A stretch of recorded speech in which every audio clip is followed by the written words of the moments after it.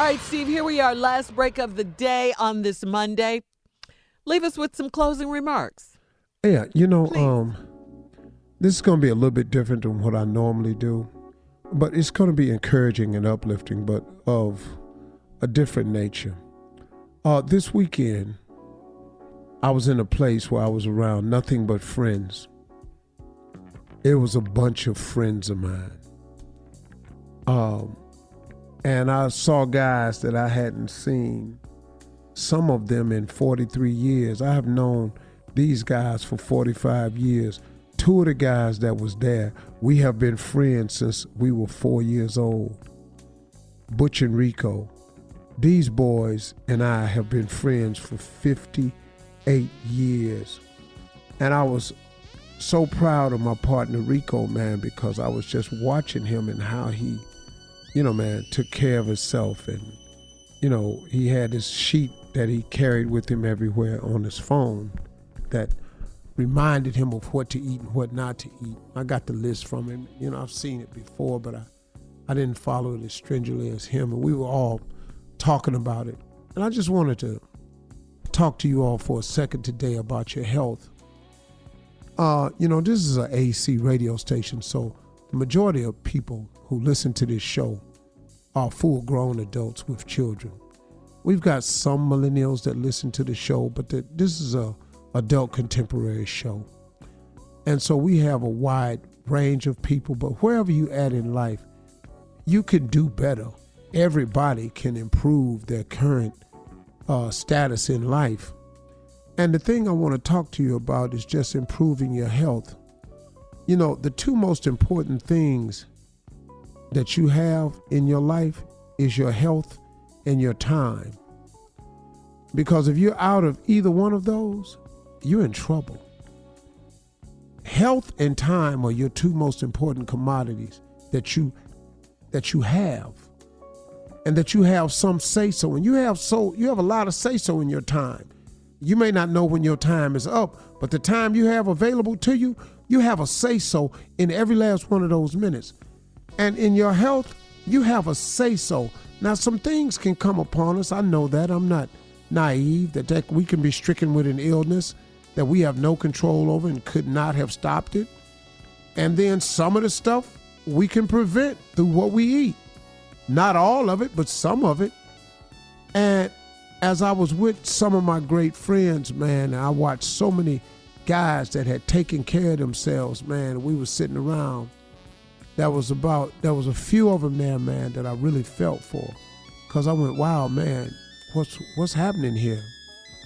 And I sat with them. I wanted to encourage them and put my arms around them. But I got a radio show. I can reach a lot more people. You are what you eat. You are exactly what you eat. And you can change how you are by changing what you eat. You can start feeling better and doing better by eating better.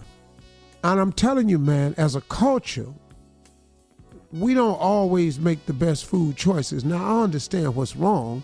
I understand that in our communities, there are no fresh grocery stores. I understand that. We live in these barren cities, and you drive down some streets and you can see every fast food chain in the world back to back to back to back to back to back to back to back to back. And I got that they're so convenient and easy because they're right there, and they make it inexpensive to come in and get it, and they always got a special for you to come in. But man, we eating the wrong stuff, man. We got to start thinking about better choices with what we eat if we want to be here. I heard a doctor say one time, what you eat in your 40s, we would diagnose for you in your 50s. What we diagnose for you in your 50s, we will treat you for in your 60s. And whatever we're treating you for in your 60s, we will bury you for in your 70s. And I was sitting up there going, wait a minute, whoa. And that's kind of crazy. And I went to thinking at 40, you can really fix the way you live in your 40s.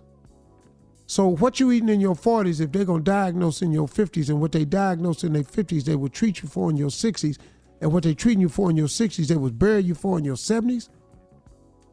Folks, we got to start thinking about what we eat a little bit better. I can't be no vegan. I can't eat just no vegetables.